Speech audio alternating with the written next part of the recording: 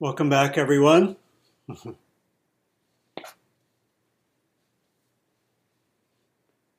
So for me, it's late afternoon. For some of you, it's evening.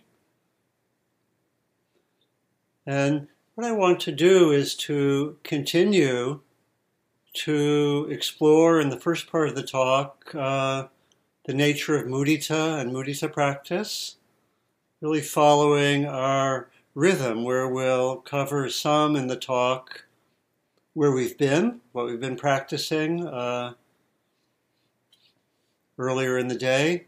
And then I want to also introduce equanimity and equanimity practice. And we'll be starting to practice that tomorrow. This is the fourth of the brahmavihara. So just a few themes. I'll probably talk about 15 minutes on mudita practice further, and then the rest of the time equanimity. Hope to give a little bit of time for discussion. I'll see if I can do that. So those of you who know the teachings of the Buddha and elements of Buddha's practice know that it could appear on the surface that there's a lot of talk about suffering, right? A lot of talk about being with pain and suffering. The most central teaching is called the Four Noble Truths, and it's often translated, I mentioned I like to translate dukkha as reactivity, but it's often translated in terms of these four truths. There is suffering, there is a cause of suffering, there is an end to suffering, and there is a path to the end of suffering. And it could seem like the focus is really on just ending what is painful, what is difficult or suffering in life. Sometimes it seems that we may get the message, life is difficult, and then you die. That's it. Okay?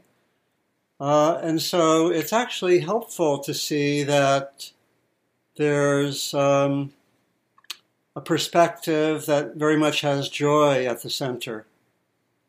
And we saw that earlier reading, or we heard that earlier reading I gave from the Buddha, live in joy, live in love, even among those who hate, live in joy, live in health, even among the afflicted, live in joy, in peace, even among the troubled. Look within, be still, free from fear and attachment, know the sweet joy of the way. And actually the Buddha was known as the happy one. Another passage I found, drink deeply, live in serenity and joy. Serenity is really close to equanimity, so it's really saying live in joy and equanimity. The wise person delights in the truth and follows the law of the awakened. And I was also thinking of having met the Dalai Lama a few times. Someone who lives with the loss of his country, and who actually asks everyone who comes recently from Tibet to visit him, often hears tales of brutality and torture, and that there's incredible joy there. My sister Liz, when she was a graduate student, she was in Ann Arbor, Michigan, at the University of Michigan, and she was a waitress. And she said she was at a waitress once when the Dalai Lama and his entourage came in. And she said they were really fun to be around. They were just joking and smiling and being really joyful all the time. It was like and how many of you have met or seen the Dalai Lama? So he's like that. I remember I've been with him a few times. I remember once that I was at I think it was a talk he was giving at a gathering, at a conference. And he said, I have 5 points to make. And he went through the first, and he went through the second, And then he actually went then to the fourth. And a little bit of the way through the fourth, he said, "Oh, I skipped number 3. Oh, I make a mistake." Ha ha ha ha. Sorry about the accent, but it was the point where it was incredible. It was like he was delighted that he had made a mistake, and he was joyful about that. He thought it was really funny.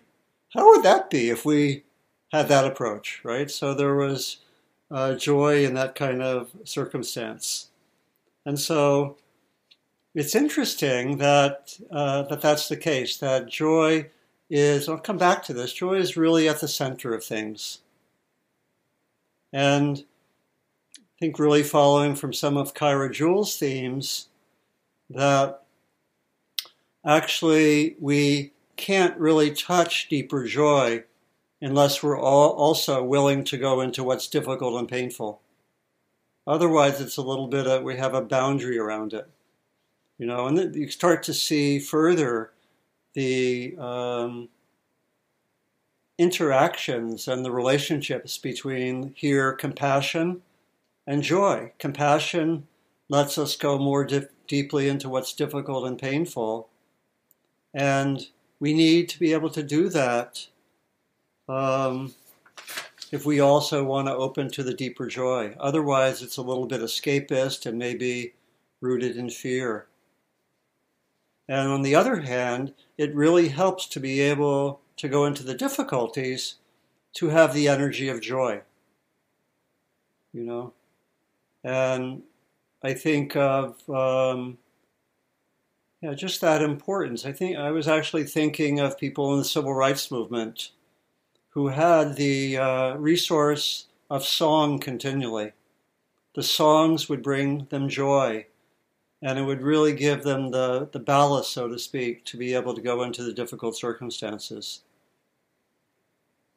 And I think for all of us, we need to have continual access to joy, to be there for the long haul, and ways to access that joy, whether through the meditation practice or in other ways.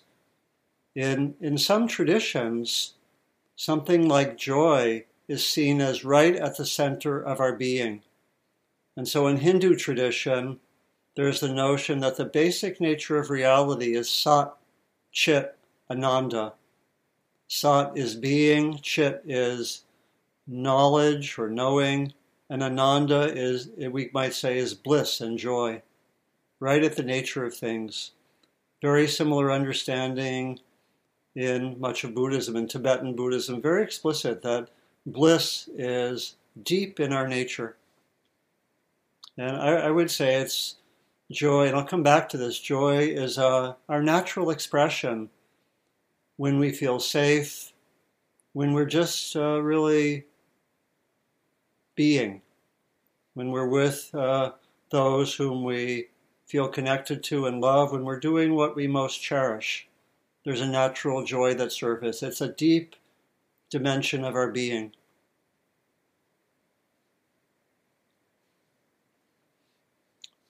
In the context of our practicing mudita, a few reference points. Mudita literally means to be pleased, to have a sense of gladness.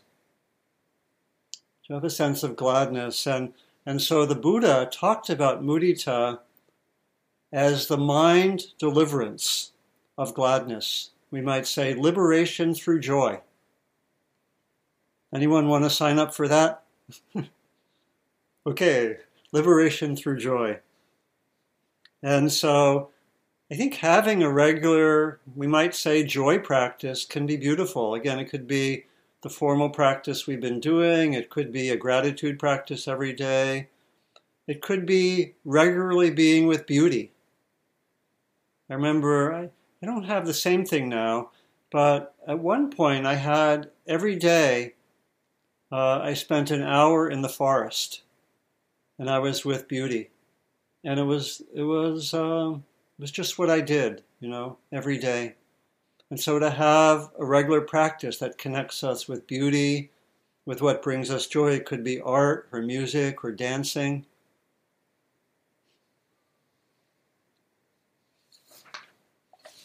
And we can see that with the Mudita also, we can start with the joy where it comes more easily, but then we extend it to finding joy in others' lives, in all sorts of things, really opening up in that way.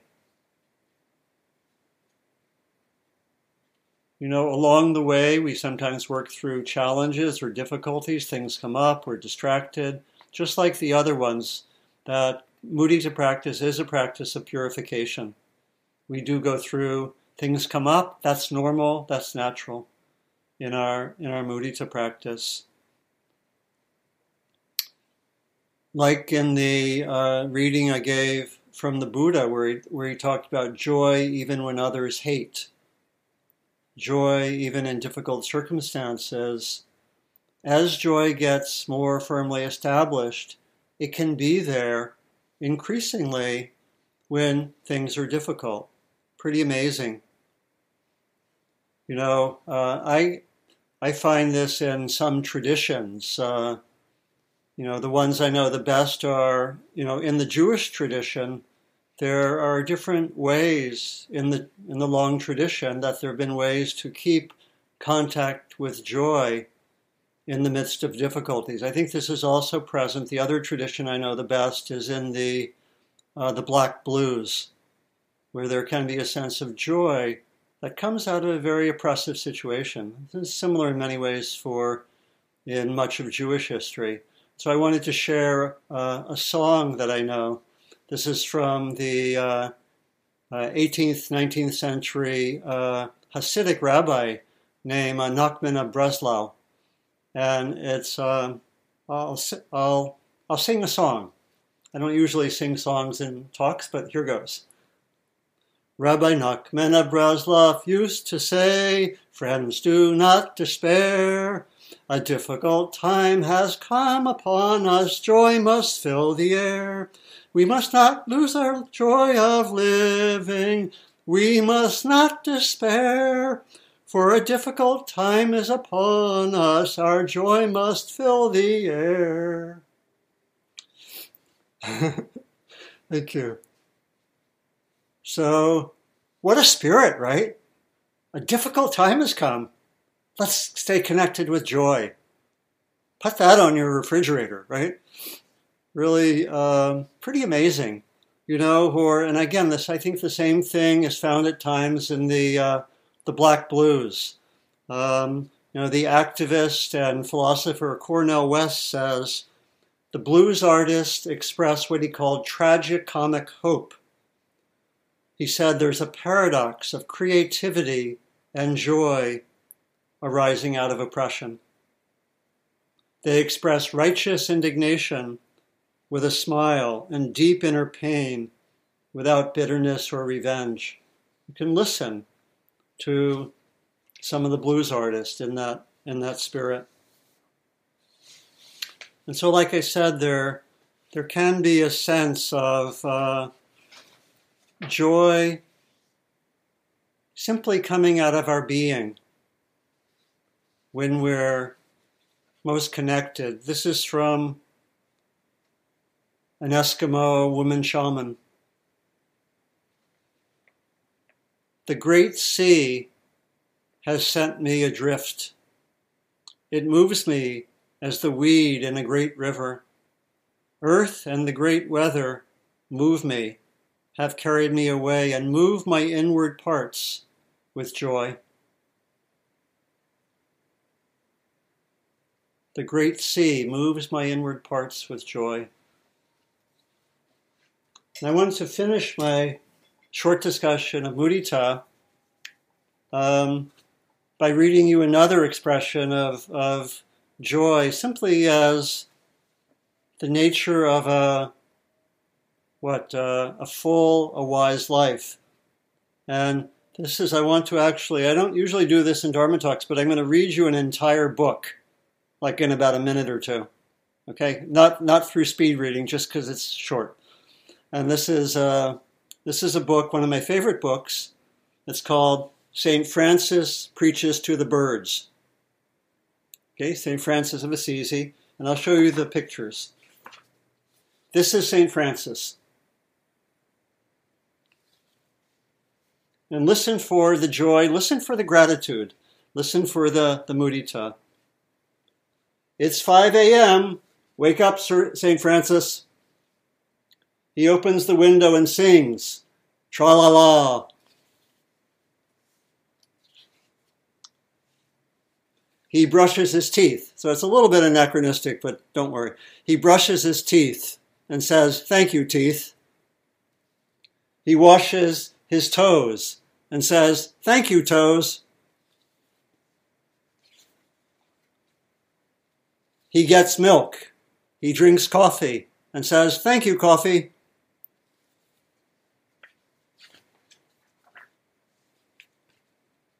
He goes through the town, through the apple orchard,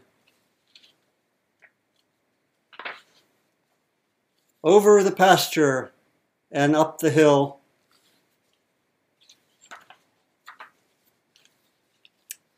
And the birds come flying, flying, flying.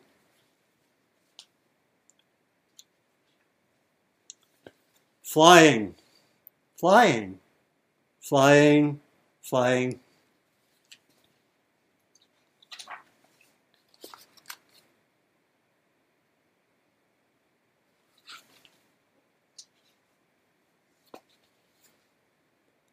Then St. Francis preaches to the birds.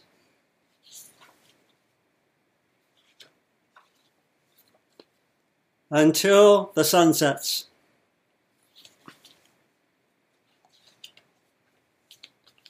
Yes, until the sun sets. Good night.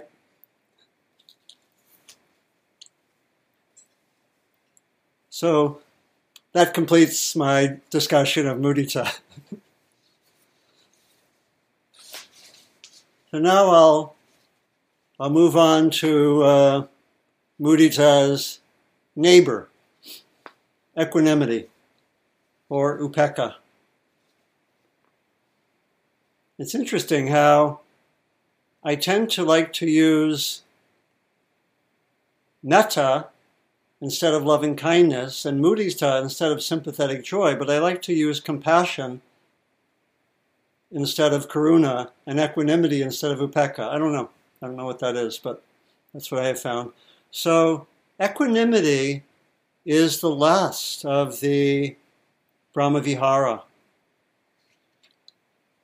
And it's a very powerful quality. It's taken as a very deep and sublime quality in the teaching of the brahmavihara and in the other teachings of the Buddha. And it's a very beautiful, profound quality that we find, I think, in many of the most beloved human beings that have existed. You know, we can find these dimensions of equanimity. I was thinking, for example, of that last speech by Dr. Martin Luther King Jr. Probably many of you have heard this, the speech in Memphis, sometimes called the mountaintop speech, where he says, you know, I'm not fearing any man, you know, because I've been to the mountaintop and I've looked over, and he says, you know, I might not get there with you, but we will get to the promised land. And there's an intense, powerful quality of equanimity there. Or maybe it's your grandmother.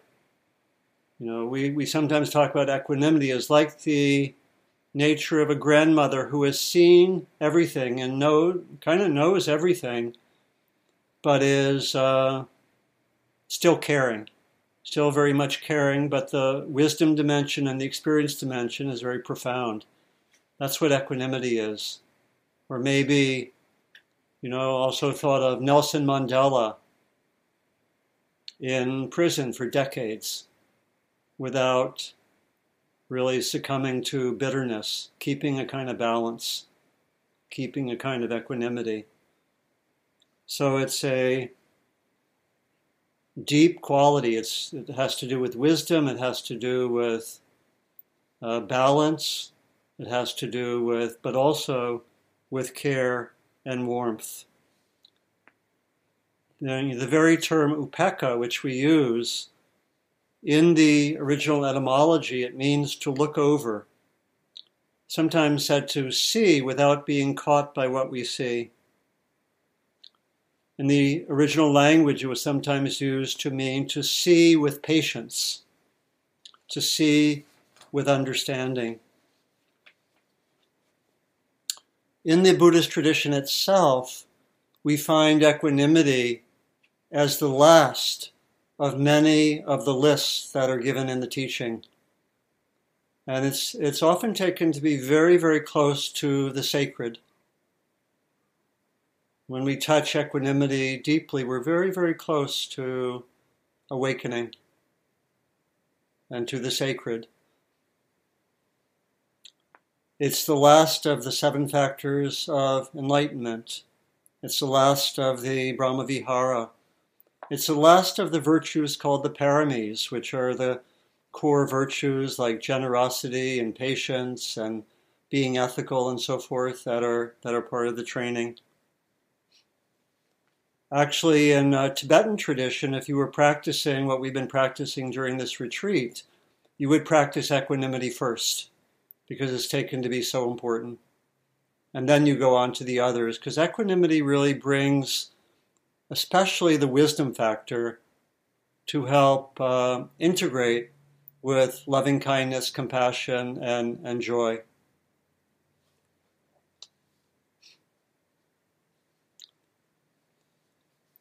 So, as with compassion especially, there's a way that we develop equanimity both in our mindfulness practice and in our practice of the brahmavihara. And, as we look more deeply, we can see how these are integrated. That, again, that the mindfulness training, the wisdom training, and the awakened heart training are very much connected. So, for example, the equanimity practice, we especially learn how to be balanced and non-reactive. Learn how to be with what comes up and stay with it. A lot of this we learn only by having been with what's difficult, sometimes gone out of balance, but come back to balance.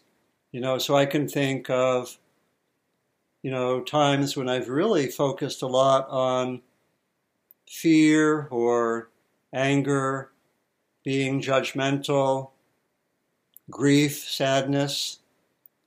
And I think it's the familiarity with what is difficult that's one of the ways that we especially develop equanimity.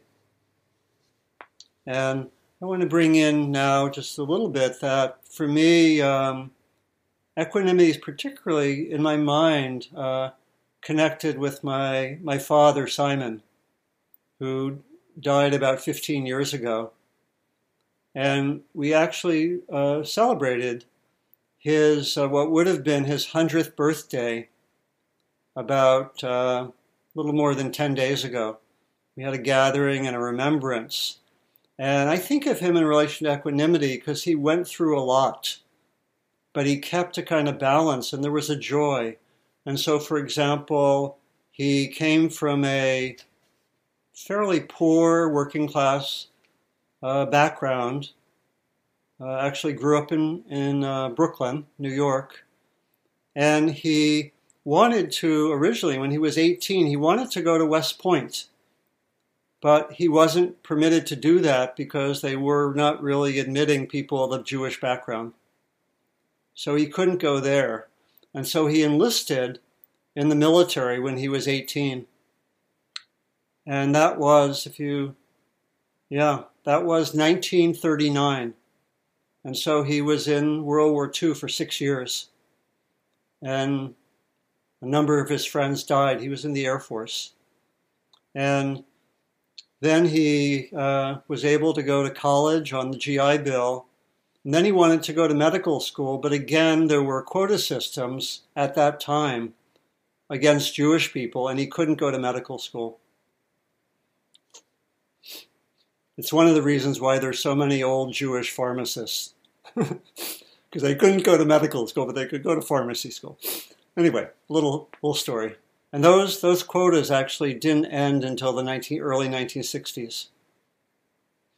But he did okay. And also in his life, he had a lot of losses. He had psoriasis all over his body, but he was not self-conscious. He would go to the swimming pool.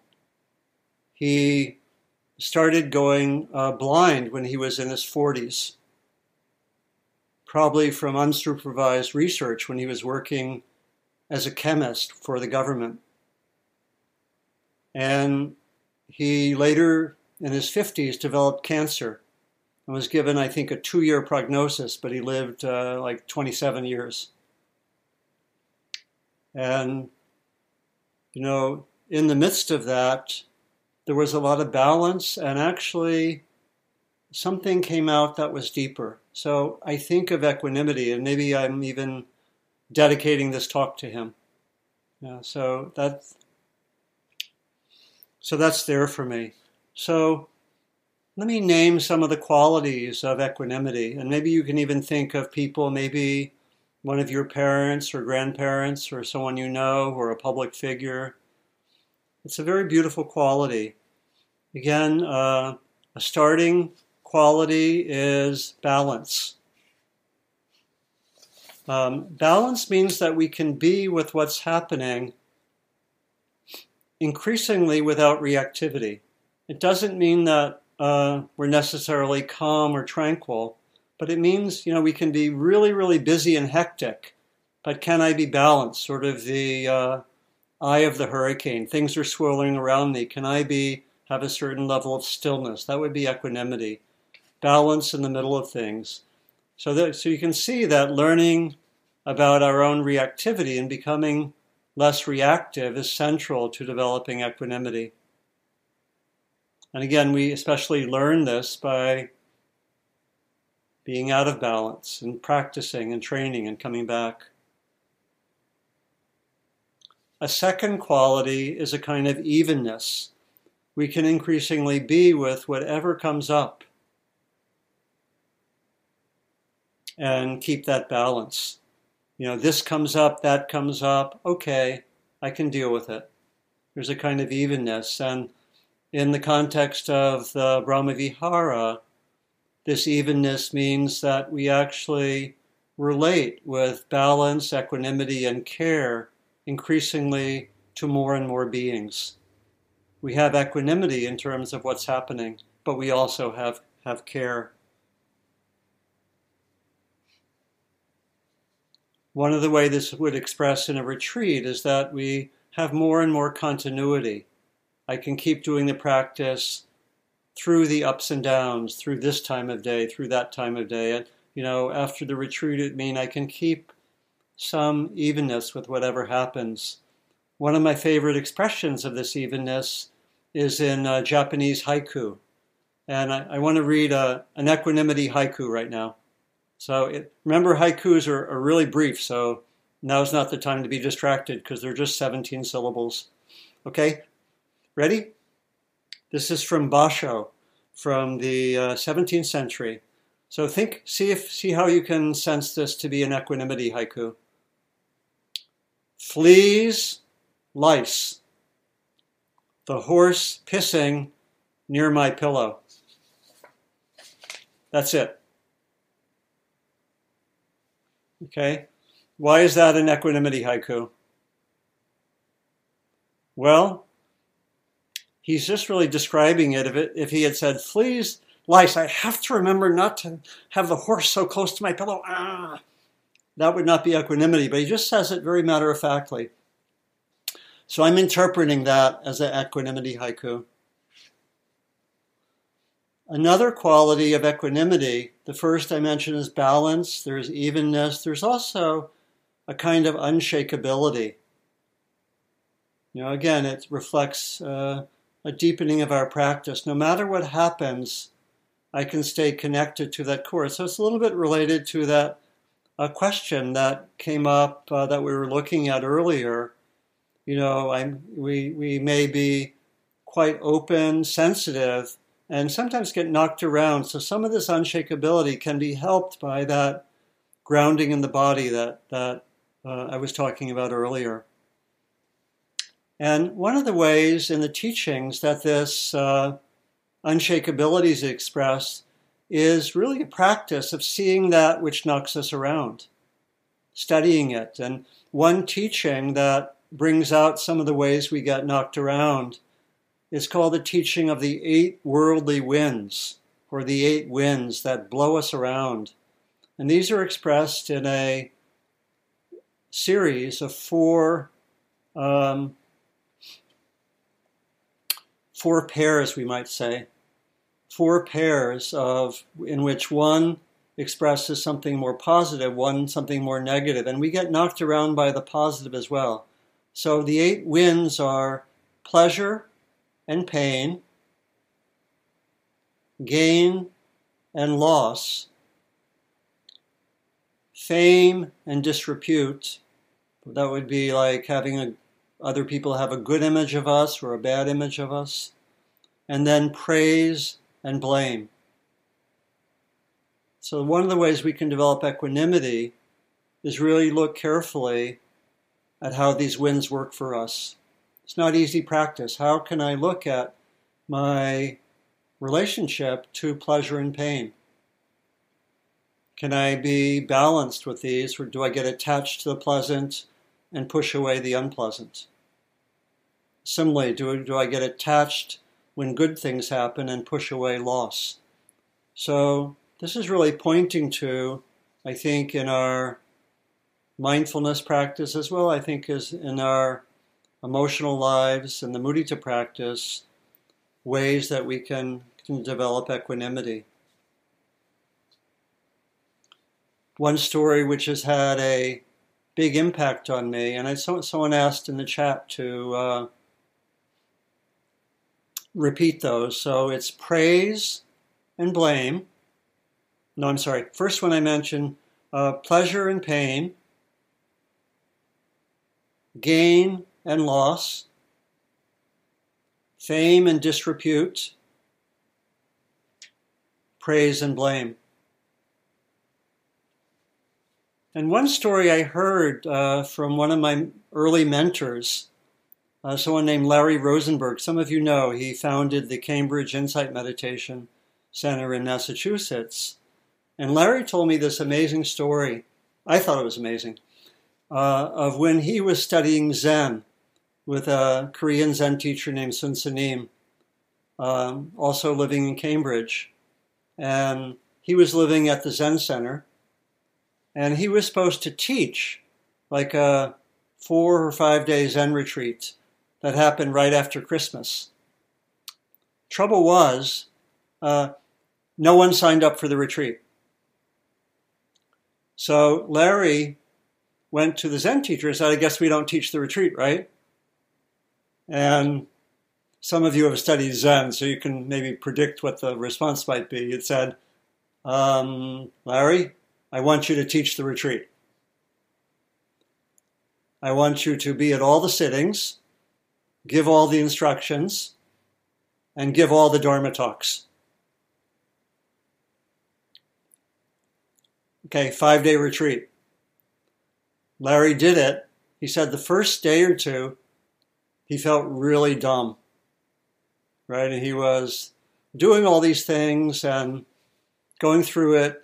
But then maybe the second or third day, something sunk in about how, dignified this was, or how there was a teaching here.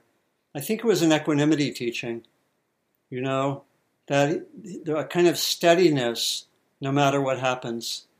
And he said after that experience, as a teacher, he really just kept on showing up. Sometimes, when teachers get together, they said, how was the retreat? Oh, it's pretty good. We had 90 people. lot of great MMTCP people, wonderful, right? And or how many people came to the retreat? Well, we had 7.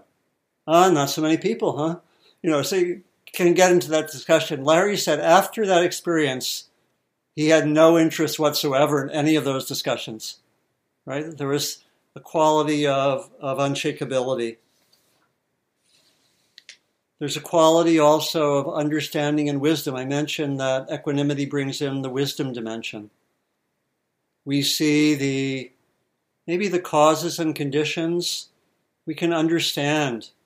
It's like there's a line from Longfellow, which says, if we could read the secret history of our enemies, we should find in each person's life sorrow and suffering enough to disarm all hostility. If we could read the secret history of our enemies, we should find in each person's life sorrow and suffering enough to disarm all hostility. So some of equanimity comes from understanding and wisdom. And I can remember there was in one workplace, there was a person who was kind of my nemesis. Whatever I wanted to have happen, he was an administrator. And I was a teacher. And whenever I wanted to, I thought often when I wanted to do something, he would kind of stand in the way. Anyone have a nemesis at work? Okay, some of us do. So, and then, so I would get, sometimes reactive. And then one day I had a phone discussion and he was putting blockages against what I thought was a good idea. And I started getting reactive. And then at a certain point, pretty soon I just said, he has this background, there are these constraints of the job, pressures of the work. He has his conditioning, I have my conditioning, and when we get together, it's like that. And there was some understanding, and for whatever reason, I let go of my reactivity there, and I just could see it. And after that, I took a really different perspective, still challenging, but the reactivity was lessened because there was more understanding. And that's bringing in the equanimity factor. Something which helps me in that way. I think of someone who I interviewed. I did a book once called The Engaged Spiritual Life on combining inner work with social change work, social service work. And I interviewed a lot of people. One person I interviewed is named Dr. Arya Ratne from Sri Lanka, who I met a number of times. And he told me that in relationship to the civil war and the difficulties in Sri Lanka, he said, we have a 500-year plan. So that's kind of equanimity. That's understanding causes and conditions. He said, a lot of what happened was set up by ethnic conflicts. A lot of those were really aggravated by the colonial regime. And that's many hundreds of years, right? And we need a 500-year plan to address the issues because the roots of the issues are 500 years in the making. That's a kind of equanimity and clarity.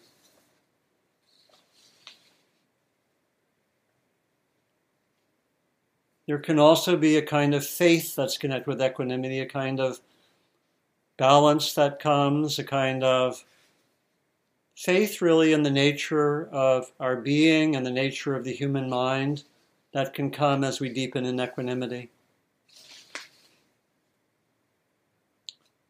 There's also, and I'll get to this in more detail in a moment, there are qualities of joy and warmth, of kindness. The other brahmavihara are intermingled with equanimity. And lastly, I'll come back to this also, there's a quality of responsiveness or action. And that really leads me to point to 2 challenges with developing equanimity. One of them is pointed to traditionally that the occupational hazard of equanimity is getting maybe a little bit too caught in the wisdom or understanding dimension So we lose some of the heart dimension. And this is called indifference. Sometimes we can have equanimity not have as much caring, so it can be a little bit aloof. And we'll find this sometimes with our own cultivation of equanimity. It can be a little bit aloof or distanced or maybe overly intellectual, and it won't have the metta, compassion, and joy. And even sometimes in traditional Buddhism, sometimes equanimity is used like that. I had some friends who organized a conference in Thailand, and they heard stories at times. There was a workshop particularly where some people told stories of sometimes monks would tell women who were being abused by their husbands, be patient, develop equanimity so that the karmic forces will stop and everything will be fine. I don't know, from our perspectives and from their perspectives, and they were Thai, they questioned that, right? That it seemed like a misuse of equanimity or a distortion, of equanimity. And so we practice equanimity through our mindfulness, through our cultivation of wisdom, through our being able to be with the 8 worldly winds, to be with our own reactivity. And we also cultivate equanimity through the phrases, and we'll work particularly with those tomorrow. Phrases like, one that I work with is, no matter what I wish for, things are as they are. And I sometimes do that practice. And it's very good to do equanimity practice after we've done metta some, so the heart's open. And then I might practice, and I might direct my equanimity practice towards a particular being, and more or less say, no matter what happens for you, no matter what I wish for, things are as they are. And I kind of say, oh, I want this to happen. And I kind of touch base with where I'm not really equanimous. That's often my experience with the equanimity practice. And we'll have a variety of phrases, and we can see the ones which work for us.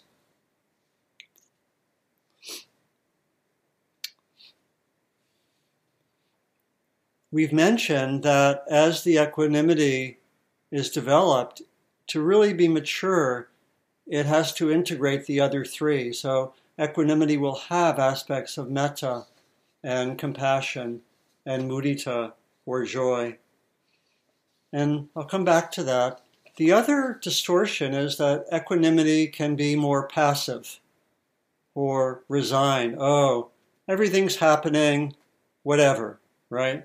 But equanimity in its mature form is also responsive. It acts. Again, that can be a distortion.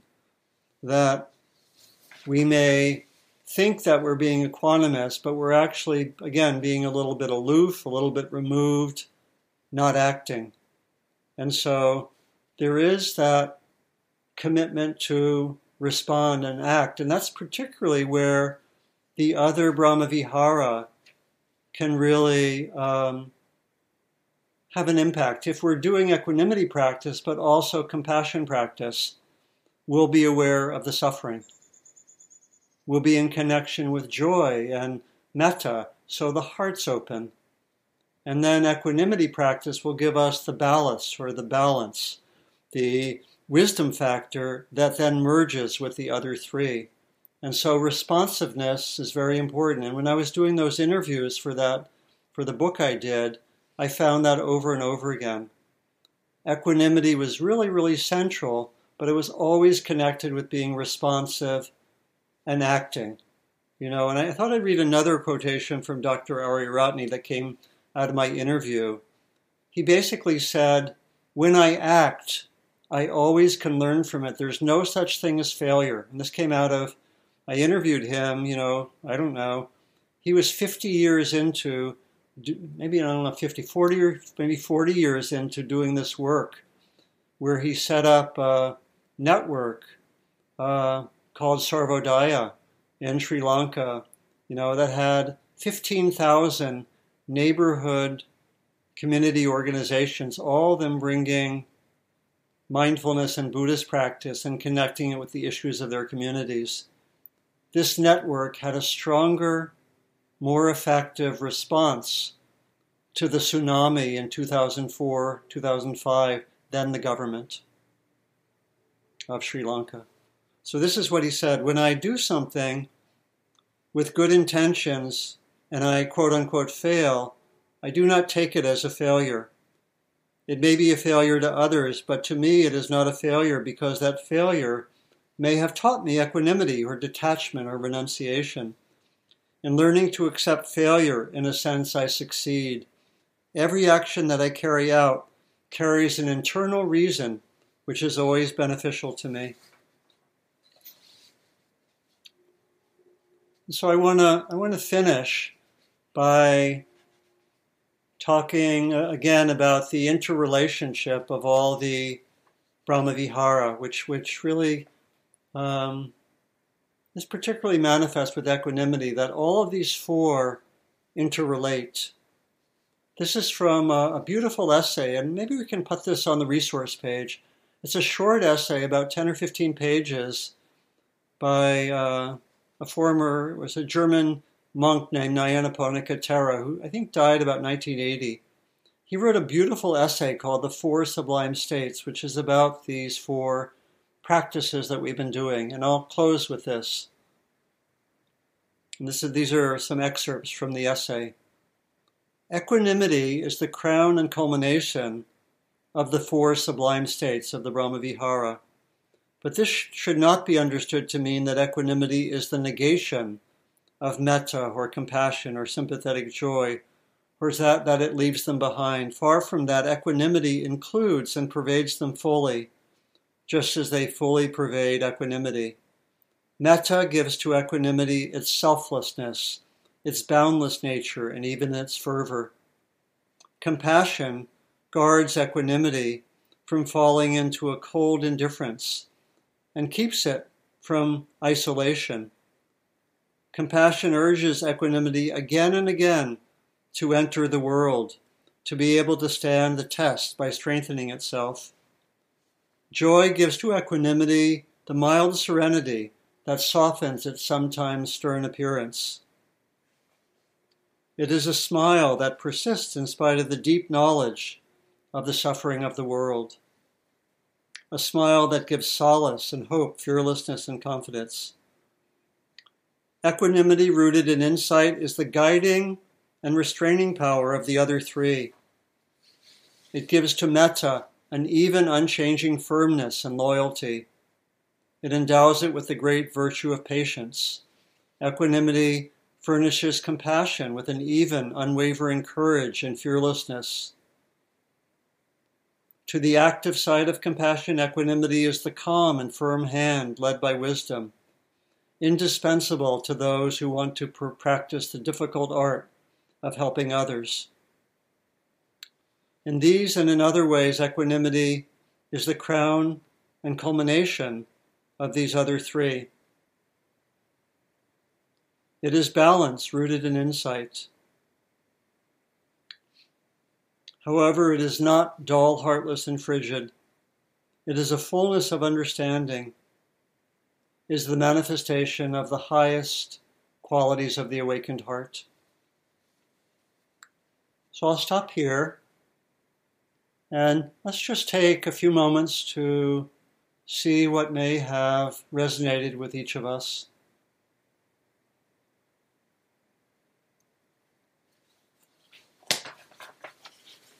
There was a lot. Let's just see what that which resonates with you, and see if any questions are arising also. Take about a minute just to reflect silently.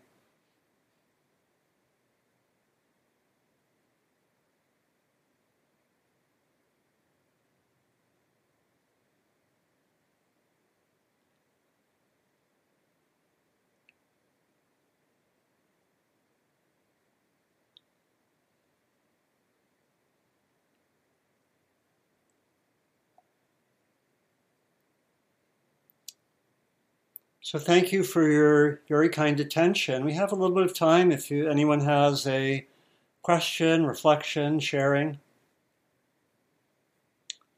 Looks like Sienna Rose, please.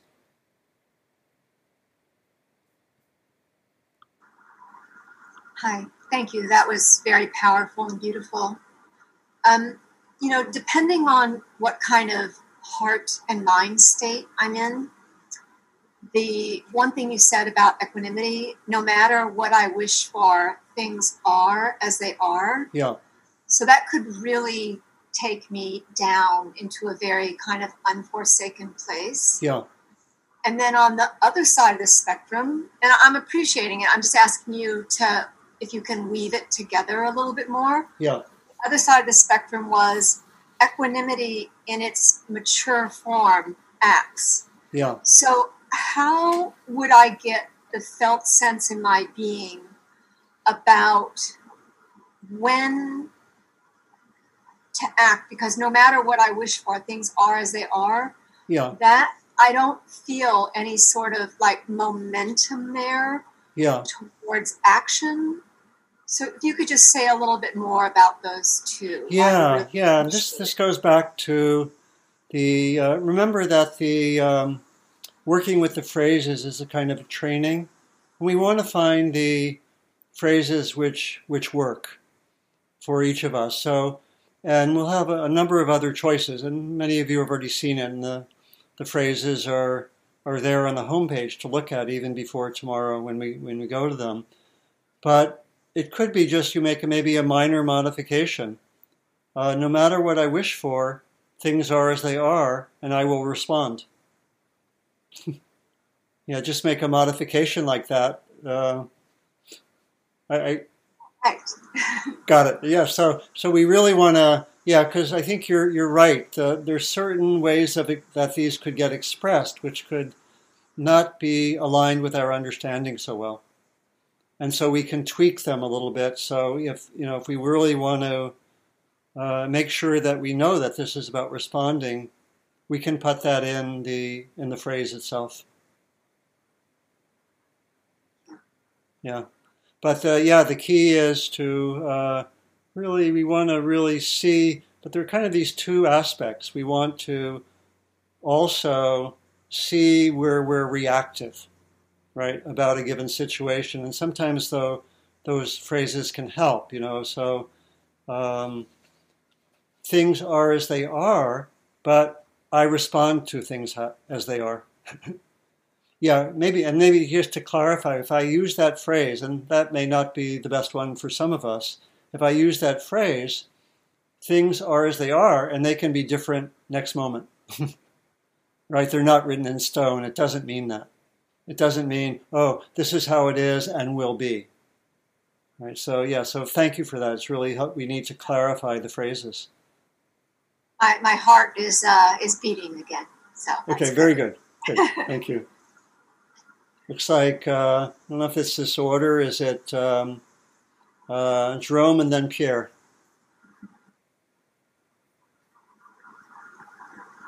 Hi. Hi, Jerome. I put this question in the chat, but it didn't get read, so I thought I'd raise my hand. Basically, I'd like to know the difference between equanimity and presence.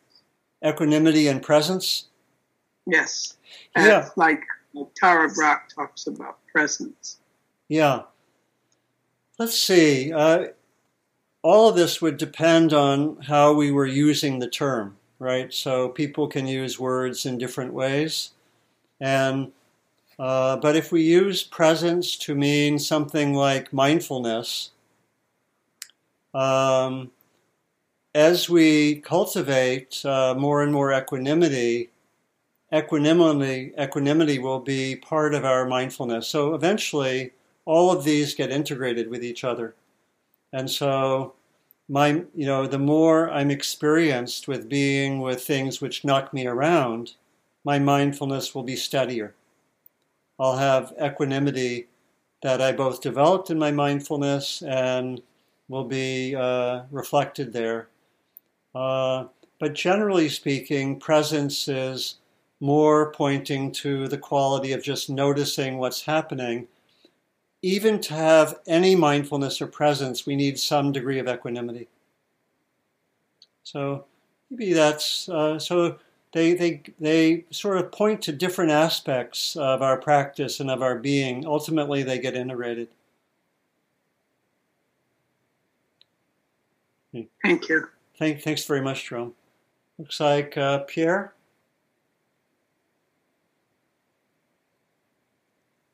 Okay. I want to appreciate it's more of an appreciation, a reflection than a question. Okay.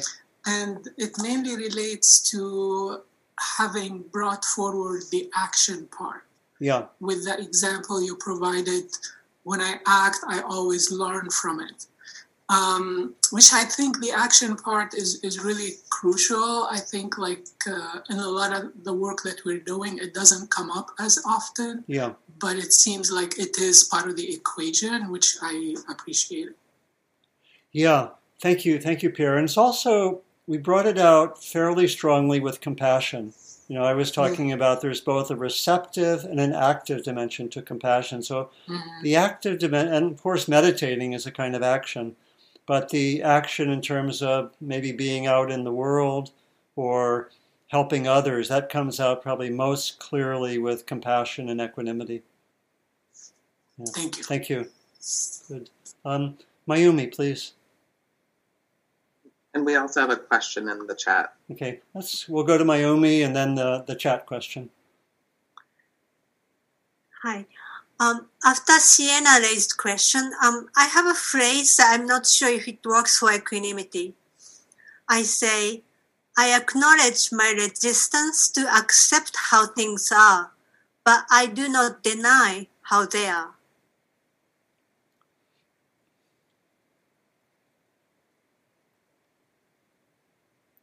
How does that feel to you, Mayumi? Does it bring out more of that sense of balance and able to be with a variety of things? To me, I feel more honest that I have a resistance. Yeah. So I'm not just saying I accept how things are, you know. Yeah. But so because when I say no matter what I wish for, things as they are, feels a little cold, or like I'm just trying to tell myself too much or something. Yeah. But once I acknowledge my resistance to accept it, and then still find that, but I'm not actively denying. There's something that I'm not getting yet, but I'm trying there or something. So can you say your phrase one more time? Sorry. I acknowledge my resistance to accept how things are, but I do not deny how they are. I think that's getting at equanimity. I mean, it's you're acknowledging some maybe at times reactivity about the way things are, wanting them to be different, but there's also the moment of saying this is how things are. And so I think that brings in aspects of equanimity. Yeah, thank you. We can add it to the list. Okay. Thank you. Good, and then maybe the last one, what we get from the chat, Onyx. Yeah, so this person says, I feel like I have witnessed a kind of equanimity in some children that I have worked with who have endured a lot of difficulty in their short lives. They accept the difficulties and difficult people in their lives, but reflect a sense of joy and hope. They also tend to show compassion and empathy for their peers, even if it goes against the social grain. Would you characterize this as equanimity? Yeah, we probably want to know more whether they, in some ways, can be with what's difficult, or if just the kind of the joy is sort of still able to push out the difficult experiences. So, but it sounds like so I probably want to know more. But I guess what I'm guessing is that you're saying that people may have had difficult experiences, but they out of it has maybe come more compassion or balance. That's what I'm guessing. And that, if that's the case, that would be getting at equanimity. If the difficult experiences weren't fully processed, maybe there was some trauma, then that would still have to be worked with. So it's a question of whether, I think, the experiences of the past, whether there was learning and in some way a capability of being present, which might be a lot to ask for younger children. So basically, I don't know, but there's something there that sounds very precious. I'm sorry, we're not in dialogue, but that's I think the best I can do with that one. Maybe we can come back to that later. Be in dialogue more.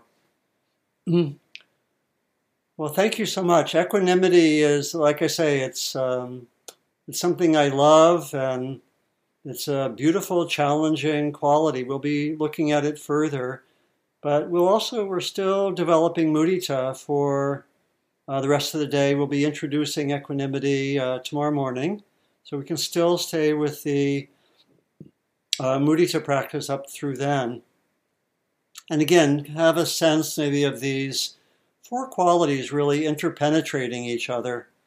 And you can start to see, is there some equanimity in my mudita? You probably already could see that some in the compassion. And see how these really relate to each other. So with that, let me say again, thank you for your kind attention. Let's just take again a moment, as we typically do, what comes next and how to continue the practice. Take about 30-40 seconds to reflect.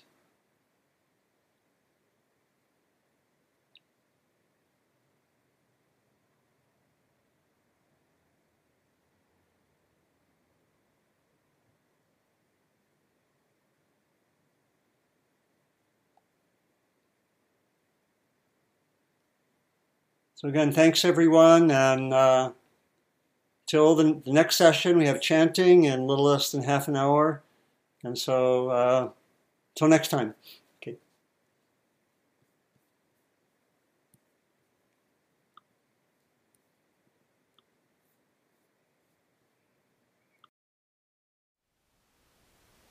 Thank you for listening. To learn how you can support the teachers and Dharma Seed, please visit dharmaseed.org/donate.